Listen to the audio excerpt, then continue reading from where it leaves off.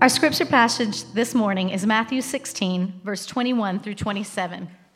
From that time, Jesus began to show his disciples that he must go to Jerusalem and suffer many things from the elders and chief priests and scribes and be killed, and on the third day be raised. And Peter took him aside and began to rebuke him, saying, "Far be it from you, Lord, this shall never happen to you." But he turned and said to Peter, "Get behind me, Satan. You are a hindrance to me, for you are not setting your mind on the things of God, but on the things of man."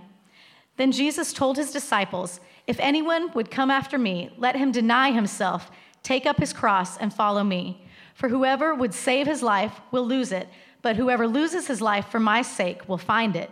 For what will it profit a man if he gains the whole world and forfeits his soul? Or what shall a man give in return for his soul? For the Son of Man is going to come with his angels in the glory of his Father, and then he will repay each person according to what he has done. Truly, I say to you, there are some standing here who will not taste death until they see the Son of Man coming in his kingdom." This is the word of the Lord. Amen. Thank you. You may be seated. As you take your seat, grab a Bible, turn to Matthew 16, where Brandy was just reading for us. And as you do that, I want us to pray together. Our great God, this day we long to hear from you, and we long for what you have spoken to shape us, to change our thinking, to change our acting, and dare I say, Lord, even to change how we feel. Oh God, your word is truth, and nothing stands above it. Now we know for these things to happen, oh God, we need your Spirit to move and work. So Spirit of God, would you help us to hear your word and receive it. Lord, I pray today that you would shape our vision of who Jesus is, such that we would follow him and walk in his ways. So God, we're asking you to accomplish great things today. Would you please do them? In Jesus' name we pray. Amen. All right, friends, it is so good to see you all this morning. As I said, if you haven't turned over to Matthew 16, please do so now. At Redeemer, we are studying our way through the book of Matthew, and in our study of the book of Matthew, we've come to this passage today. I wish I could tell you we planned it this way a year ago to have it right here on Holy Week. We didn't, but here we are, and it's good, so we accept that. Now, if you're new to the Bible, we're a little bit out of order in timeline, and so I just want to lay that out for you. Austin said earlier, churches around the world today are celebrating Palm Sunday, which is remembering when Jesus physically came into Jerusalem riding on a donkey and celebrated as the coming king. Now, this passage that we're in is chronologically earlier. So we're chronologically earlier. This is Jesus telling his disciples, I've got to go to Jerusalem. Now, the irony of the passage is if he just would have said, hey, we're going to Jerusalem, they would have said, that's right, and I'm going with you because we're taking that place over. But instead, Jesus says, we're going to Jerusalem, and there I will die and be denied by my people. And so with that, Jesus here is reshaping, not his mission, it's unchanging, but reshaping the understanding of who he is and what his mission is and what is coming, and then calling upon his disciples to follow him. And follow me is not some abstract hypothetical so that we can publish Sunday school curriculum about what it means to be a disciple, but rather follow me here is, we're going to Jerusalem. Will you go with me? We're going to my death. Go with me. We're going to carry out the will of the Father. Go with me. The main point of this passage is Jesus wants his disciples to know he is headed to death in Jerusalem. And this death is a good thing. Jesus is headed to death in Jerusalem, and this death is a good thing. Now let's look at the passage and see how it lays this point out.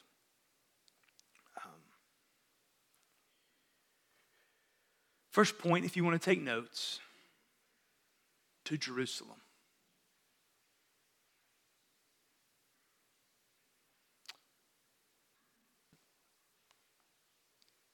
Now, just before this, what is recorded for us is this story of great crescendo. Peter said, "You're the Christ, the Son of the living God." Jesus answered him and said, "You're right. Blessed are you. My Father has revealed this, and I will build my church, and the gates of hell will not prevail against it." That's right. This is good. He's here.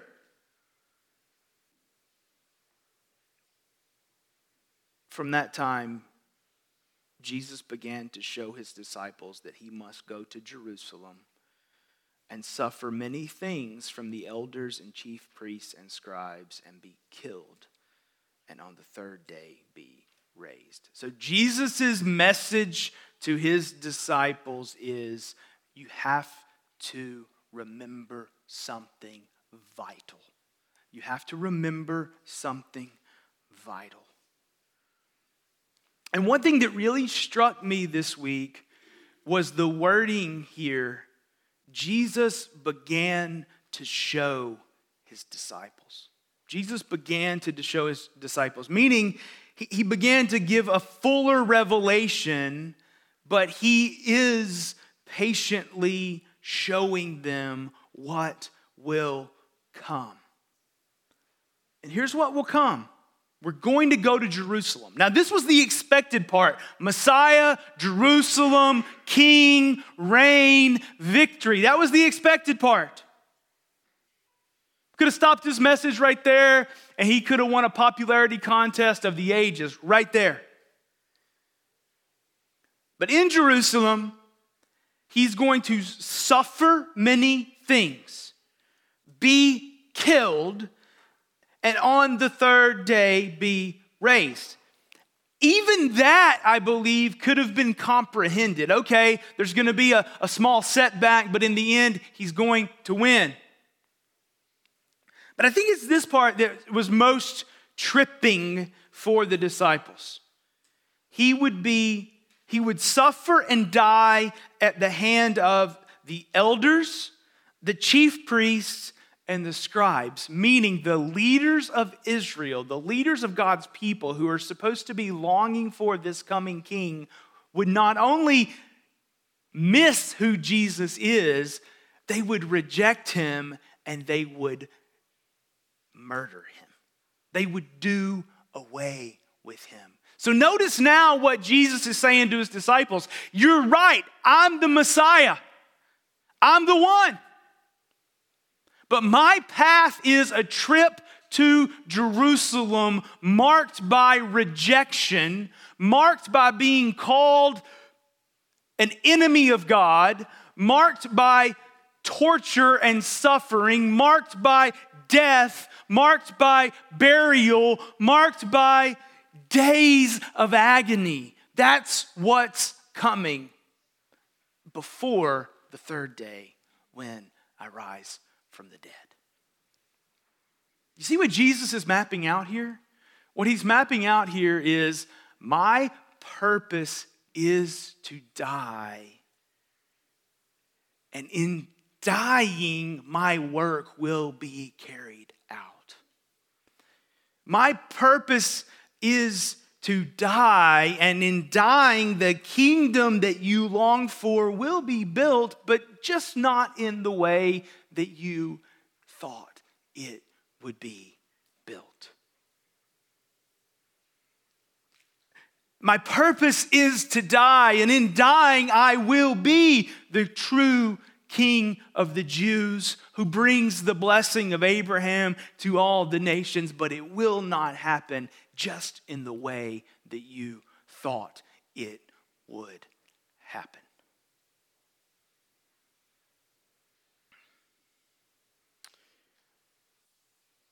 And then we get Peter, verse 22.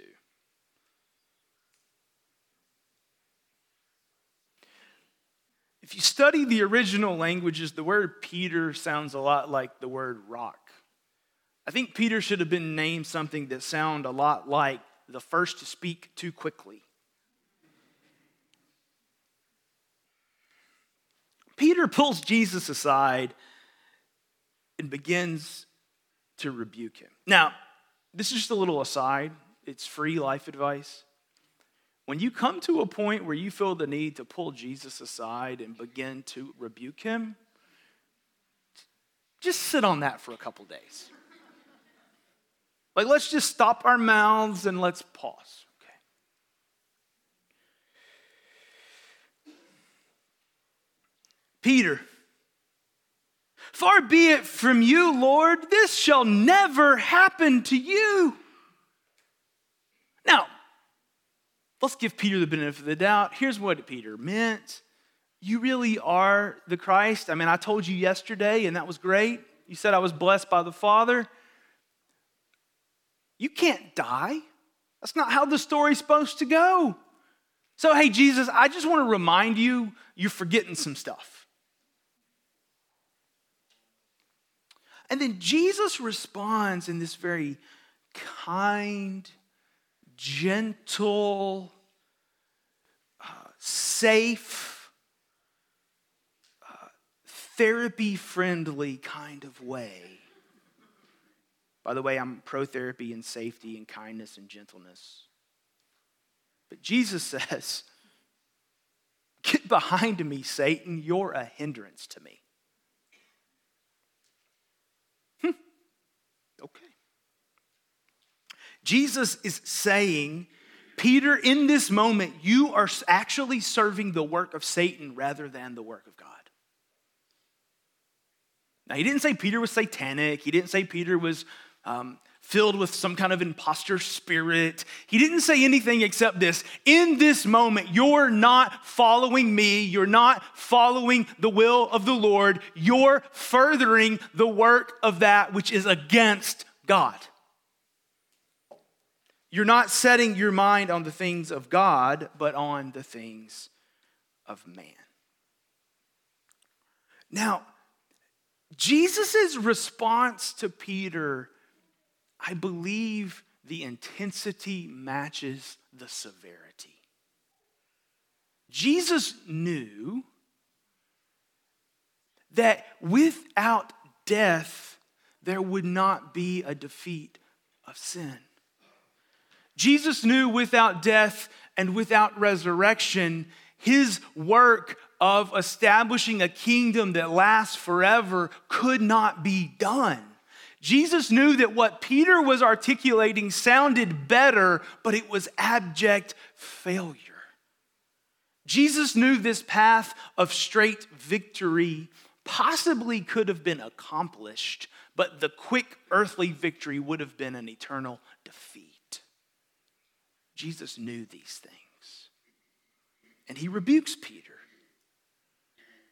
And he does so in a way, I believe, to map out for all who hear, including us today, his death was integral to his work. His work could not be accomplished without his death and resurrection. Jesus knew that without death, without resurrection, the work of God to undo the brokenness of the world would not be accomplished. Jesus knew the path to life flowed through his own death. Jesus knew the path to undoing sin flowed through his own death. Jesus knew the path to eternal justice met with eternal mercy flowed through his own death. Therefore, he said to Peter, "Get behind me, Satan. This is where we're going." So these words, they map out a few vitally important realities for us. Number one,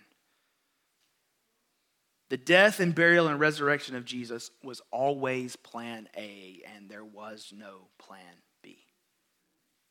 The death, burial, and resurrection of Jesus were vitally important were necessary and could not be skipped to accomplish his mission of establishing God's kingdom that would last forever.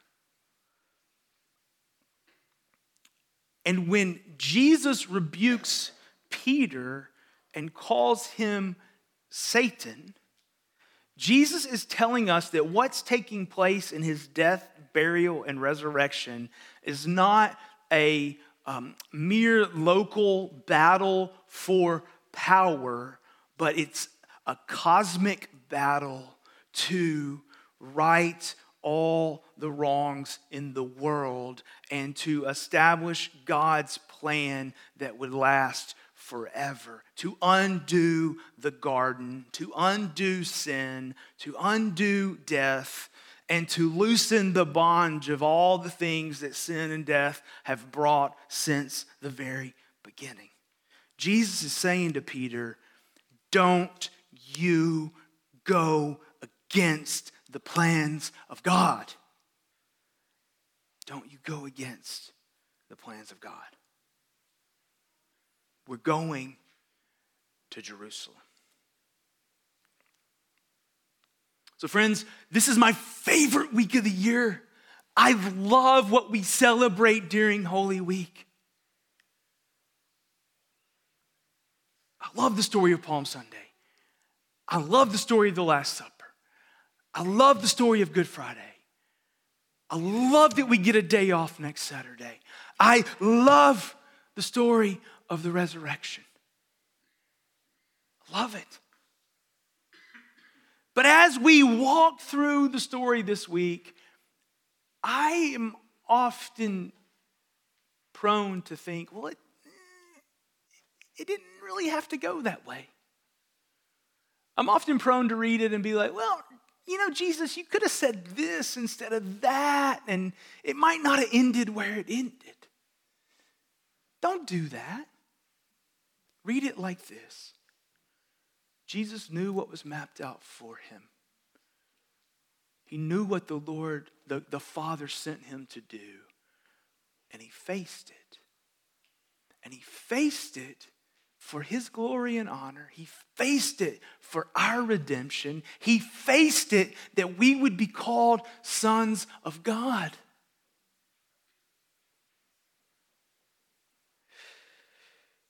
So if you're visiting Redeemer today and kind of exploring Christianity and you're wondering, why do these people always have to talk about sin?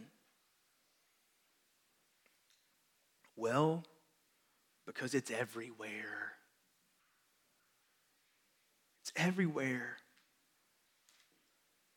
And what's being offered this morning and this week and in the life of Jesus is the most thorough, most true, most real explanation of the world that we live in. It's fallen and it's broken. And everywhere we look and we see death and we see sin and we see guilt and we see shame and we see fear, and we look and we look and we look and we say, what is wrong with the world? And the Bible gives us an answer. It's fallen, and it gives us a hope. Jesus has defeated all of that. He's put it all back together. Come to him and experience the hope of forgiveness, the hope of mercy, the hope of justice in him. So I'm just pleading with you to consider Jesus today. I'm just pleading with you to consider Jesus today. And I would love to help you consider him more. Now, this sermon could end right here, but it goes a step further. It's our second point. Going with me? Question mark. So Jesus rebukes Peter. Then verse 24, he told his disciples, if anyone would come after me, let him deny himself and take up his cross and follow me. For whoever would save his life will lose it, but whoever loses his life for my sake will find it. Now, just to be really clear, I believe that this is a very simple biblical description of what it means to be a Christ follower. Deny yourself, embrace the hardship, go with Jesus. We should also notice that this wasn't an abstract teaching for them. Hey, I'm going to Jerusalem, and there I'm going to die, and there the religious leaders are going to turn against me. I'm going to rise on the third day. But hey, you want to go to Jerusalem with me? Let's go together.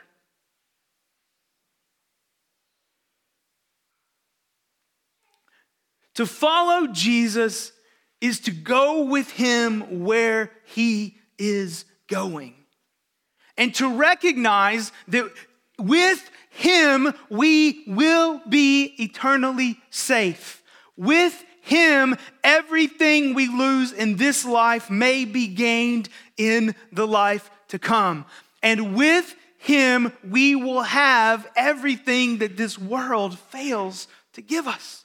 Just listen.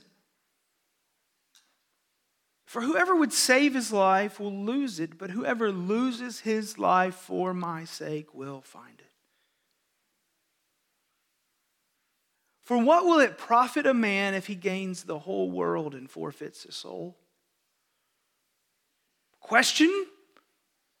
What profit is it to you if everything that you're striving after costs you your relationship with the Lord? Or what shall it give him, or what shall a man give in return for his soul?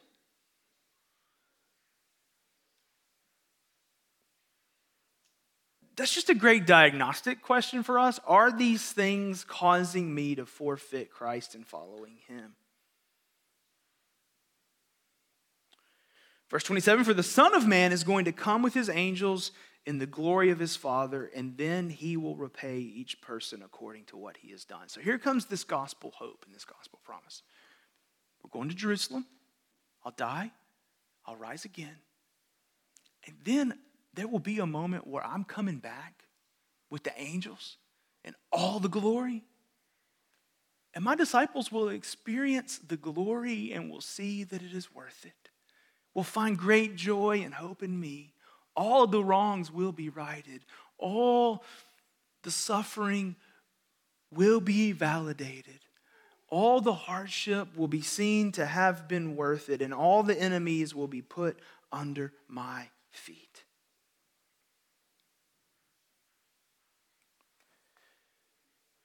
Jesus says, come, follow me.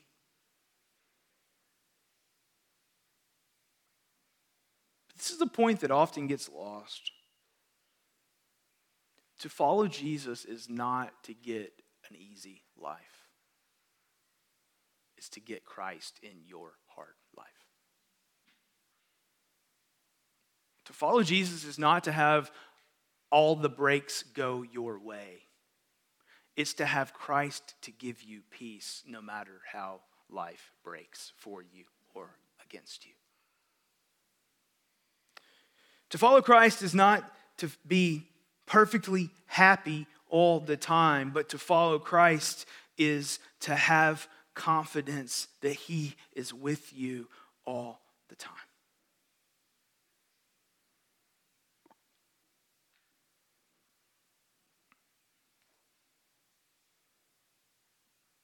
Let's go to Jerusalem. I guess for us that's metaphorical. Let's go with Christ down the hard path. Let's take up our hardship and let's deny our self-wanting so that we may follow him. So where might Jesus call us to follow him? Always toward the cross. Always for the glory of the Father. Always to build the kingdom.